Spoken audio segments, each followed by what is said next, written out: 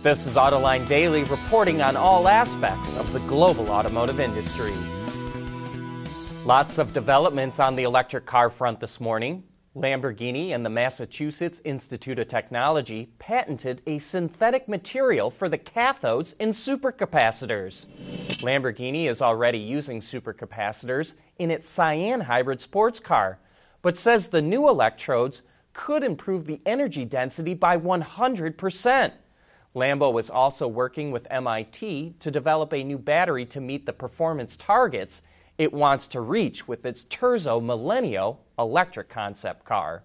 Meanwhile, Volvo will use blockchain to track where the cobalt used in the cathodes of its EV batteries come from. Most of the world's cobalt is mined in the Congo, a war-torn country in Africa, where unscrupulous miners use child labor and environmentally dangerous mining techniques. Cobalt also poses a lot of health risks, so Volvo wants to make sure the cobalt it uses comes from legitimate mining companies that mine properly.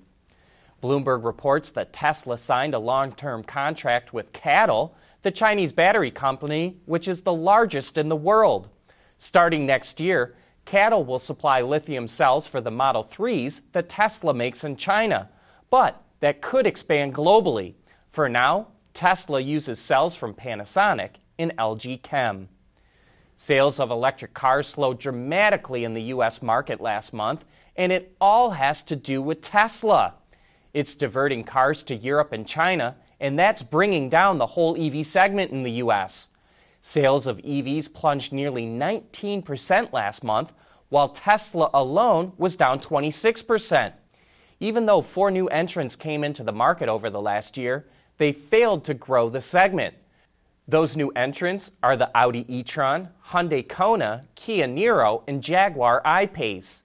Meanwhile, the EV stalwarts, the Nissan Leaf, BMW i3, and Chevrolet Bolt, continue to lose sales. Maybe Ford's electric Mustang-inspired CUV will change that when it comes out a year from now, but so far, traditional automakers have not cracked the code on how to get customers to buy EVs in big numbers.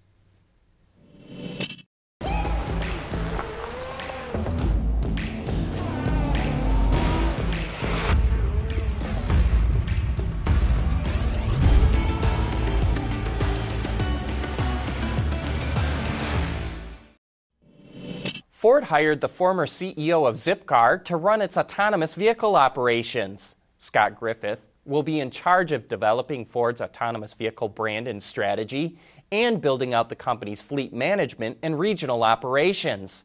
Ford tried a ride-hailing service called Chariot using vans, but that failed. So now it's hiring someone who has experience in how to do car sharing. Aston Martin's first ever SUV, the DBX, will make its debut in China on the 20th of this month, and here's what the interior looks like. Aston says it uses, quote, class-leading materials, and that it focused on creating a comfortable seating position for all passengers with a commanding view of the road for the driver, as well as plenty of storage spaces. In the U.S., the DBX will have a starting price of just under $190,000. You know, we heard rumors earlier this year that Chevrolet will drop the Camaro, but we didn't really believe it. So when Auto Forecast Solutions reported that there is no replacement scheduled for the Camaro after May of 2024, we sat up and paid attention. Now, this doesn't mean there will not be a replacement for the Camaro, but if there is no replacement scheduled, it would seem that General Motors is getting ready to drop it. But if you ran GM, what would you do? Let us know. As we get closer to the debut of Ford's Mustang-inspired EV crossover, the company instead decided to unveil an electric Mustang project at SEMA. The Mustang Lithium was built through a partnership with Webasto and Ford and has an 800-volt battery system. Ford claims the Lithium has over 900 horsepower and more than 1,000 pound-feet of torque. To aid its performance, the Mustang also has a Getrag manual 6-speed transmission, parts from the GT and GT350, and a hood with see-through windows pointing to where the engine used to be. The Lithium also includes different drive modes, so you could take your electric Mustang to the track if you really wanted. The Ford Ranger Raptor is not sold in the U.S., but here's an option for anyone who wants something like it.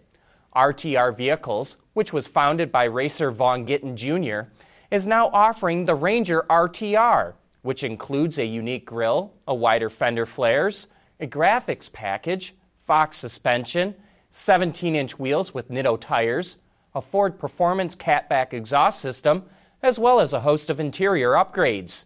The dealer-installed package starts at $9,800. AutoLine Daily is brought to you by Bridgestone Tires. Your journey, our passion. Besides all the news on electric cars we started out the show with, there's also a lot of news coming out of the Milan Motorcycle Show. BMW is expanding its mid-range offerings with the F900R and XR. Both bikes share a platform and a 105 horsepower two-cylinder engine. The R has an active seating position that's more useful around the town, while the XR is meant for touring and traveling. BMW also showed off an even lighter and faster version of the S1000RR called the XR. It's 10 kilograms, or roughly 22 pounds lighter, has a newly developed engine with 165 horsepower, as well as a newly developed suspension setup. Honda gave its popular SH125i scooter a new, more efficient engine, as well as updated styling. The new Fireblade, which takes a lot of inspiration from Honda's racing bikes, features a 214 horsepower inline four-cylinder engine, the most powerful one Honda has ever made. The bike itself weighs a little over 200 kilograms, or 440 pounds. The Fireblade will be sold in both Europe and the US. Honda also gave a look into the future with the CB4X. Developed under the theme Fun 7 Days a Week, it blends elements of sport and touring bikes with a healthy dash of crossovers. The Spanish automaker SEAT, which is owned by the VW Group, is also jumping into the motorcycle market. It will develop an electric bike with the equivalent performance of a 125cc engine. It's working with the electric motorcycle maker Silence, which is based in Barcelona. The bike will go on sale next year. And lastly, Aston Martin teamed up with historic motorcycle maker Brough Superior to make the AMB 001. It's powered by a turbocharged V-twin engine with 180 horsepower, while the bike itself only weighs 180 kilograms, or roughly 400 pounds.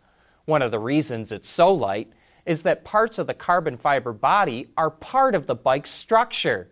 The AMB 001 goes on sale in the fourth quarter of next year, but it's not street legal. Only 100 will be made, and prices start at €108,000, or nearly $120,000. And we've got a great Autoline After Hours coming up tomorrow with Joe DeSimone, the CEO of a company called Carbon 3D. They've come up with a revolutionary way to do 3D printing that's completely different than anyone else, and it could have a lot of automotive applications. In fact, it already does. Learn more this Thursday when we go live at 3 p.m. Eastern Time. But that's it for today's show. Thanks for watching. We'll be right back here again tomorrow.